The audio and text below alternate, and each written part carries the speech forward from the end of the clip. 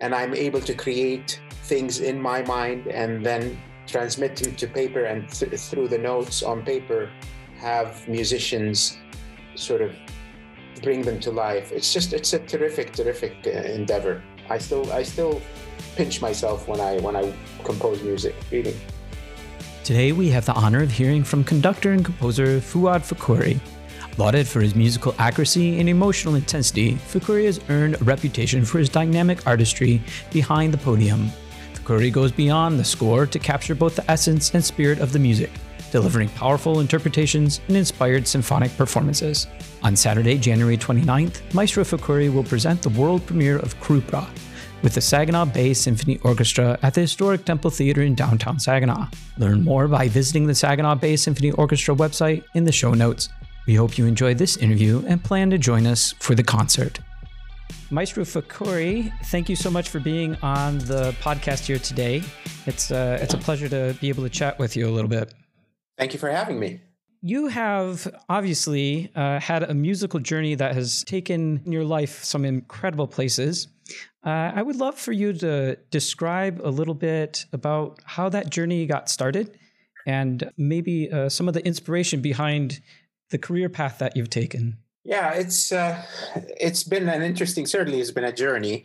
I started with music at a very, very young age. So I come from a musical family. My father is a musician. He ran a conservatory for almost 30 years, and he now teaches at university. He also, when he was first starting his career, he was a composer, composed a lot of musicals and commercials for television.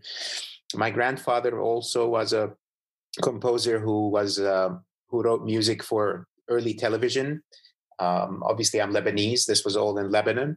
And my great-grandfather although worked at a hospital, he was a medical doctor.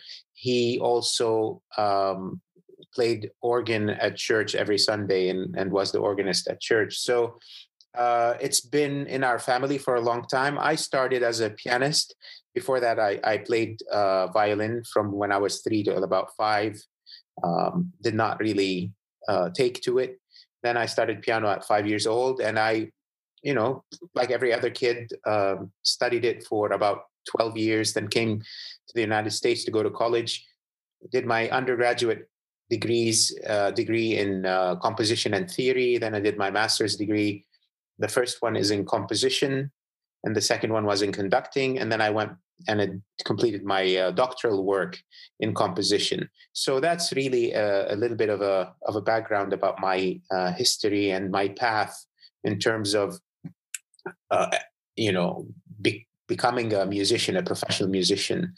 The question that you asked, though, about really the career path specifically as a composer, because in a few days we're going to be premiering one of my new pieces that I'm sure we're going to talk about now. That path started at a very, very young age. When I would start practicing piano when I was 5, 6, 7, I would easily get bored with the music that my teacher would give me to prepare, and I would just start improvising while at the piano with music that I like to listen to and would want to make. I mean, it's almost like kids play around with toys. I would just play around with making music, and my mom, who's not musical at all, would not know the difference. So she would force me. She'd say, you have to go practice for the next 45 minutes. So I would go sit down at the piano and I'd practice. And the first 5 minutes I'd be practicing the music I was given, but then I would just jump into playing whatever I wanted to play. But when my dad would be at home, because he's a musician, he would immediately know, and he would just scream, stop playing around, work on your music on the real music, whatever, Beethoven or Mozart that I was preparing. So that's really the first, the beginnings of my interest in composition. I always felt that composition was almost like creating a world that was solely my own, and you couldn't go wrong with that ever. It's really interesting to consider some of those parallels between the exploration of play and the exploration involved in composition, and the way that even from a young age, you really took advantage of that scenario of, that the structure of practice, but also the freedom of exploring what music had to offer. Yeah, it's true, but I mean, in reality, I was never really, um, a disciplined or even interested in becoming, a concert pianist or a virtuoso at an instrument like the some kids are. I always viewed the piano as a tool to express myself, and that's where I've always been happiest. I've always been happiest with composition. I mean, I'm a conductor. I make my livelihood, and I live my life as a conductor. But my true passion and my true form of expression that started it all for me is composition. In that space, I feel as if I control uh, all the parameters, and I'm able to create things in my mind and then transmit them to paper, and through the notes on paper have musicians sort of bring them to life. It's a terrific endeavor. I still pinch myself when I compose music, really. Well, let's talk for a minute about the performance that is coming up here on Saturday, Krupa. What is a little bit of the inspiration behind that? How did that come to be? Yeah. So the title Krupa is references Gene Krupa, or Eugene Krupa.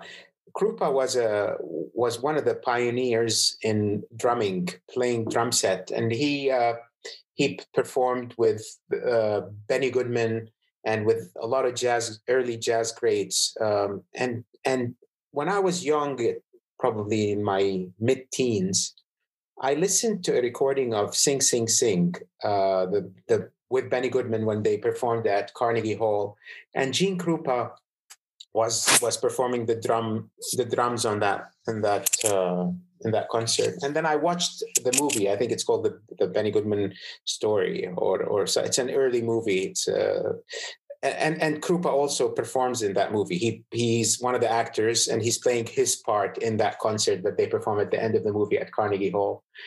Um, I was just fascinated. His playing. I mean, when you're 15, 16, all of those events become almost, or not all of them, some of them become monumental in shaping you for the future. And that was, I think, one of those turning points where I thought, my gosh, music can do that, can make you feel that way. And in many ways, I mean, what you have today, and especially early rock, whether it starts with the music, of the Beatles, Elvis Presley, then you go to, Def Leppard, Led Zeppelin, Black Sabbath, all the way through, even as somebody like the drummer for Rush, all of that drumming, that drum solos that you hear in those rock tunes, really have a lot of sort of history with somebody like Krupa, the way he drummed. So I wanted to create a piece that was an homage to his drum playing, and in the piece there is a person who plays the drum set, and that instrument is featured in this 10-minute piece, and the orchestra then becomes the band that accompanies this drum set. Well, it's a fantastic thing to see the way that you take that moment of inspiration, and now these years later are transforming it into something of your own. When you compose a piece, or this piece specifically, is it something that happens over a long period of time, a matter of years, where you start with a bit of the piece and then build on it? Or is it something that's a little more conscientious and comes to you all at once? So to start with, I'm a very slow composer. There are certain composers, that can write music very, very quickly, and are able to generate a lot of music fast. I am not that type of composer. It takes me a long time to come up with the idea and then to put my thoughts in a sequence that I feel is worth exploring. And then the process of writing is I would venture to say it's almost laborious. It takes a lot of effort and a lot of work. So in that regard, I am not a fast writer, but in terms of the ideas, once I have the idea, so it takes me a while to come up and formulate an idea. Once I have the idea and specifically what the piece is going to be about, then putting details to that idea becomes much simpler for me. And then, it can go fairly quickly after that point. But for instance, with Krupa, and Krupa is a little bit unique because of COVID. We were supposed to premiere it, I think, a year and a half or 2 years ago before COVID started. So that piece has really I've been working on it probably for the past 2 years. But it shouldn't have been that long. I stopped working on it because of COVID. And then I worked on it during the quarantine in Saginaw for about 8-9 months. And now we're going to premiere it. But, typically, it takes me some time to write music. Yes. As the composer and conductor for this particular piece, do you feel that like it gives you a particular completeness where you're able to have the fullest expression of the piece because you know the way that you're conducting and you know what you want it to sound like? Do you feel like this sort of is the completeness of that? That's a great question. And it's a question that I've certainly wrestled with and thought about. On the one hand, yes, meaning I wrote the piece. I know the details of every note behind in that piece that I put and why I put those notes there. Because as a conductor, when I'm conducting somebody else's music, let's take a Beethoven symphony, Mozart, whatever, my job as a conductor is really to deconstruct this piece and understand the choices that the composer made with the notes, with the dynamics, with the form, and then recreate it in a manner that makes sense to me and then transmit it to the audience. So every time I'm working as a conductor, I'm decomposing a piece. I'm sort of taking it apart, understanding it, figuring it out, and then rebuilding it. So when you compose a piece, in this case, Krupa, I don't have to do that process. I've already done it. And the process has worked in tandem with the creation of this piece. So I know every choice, why it was made and why this note is here. So that becomes easier.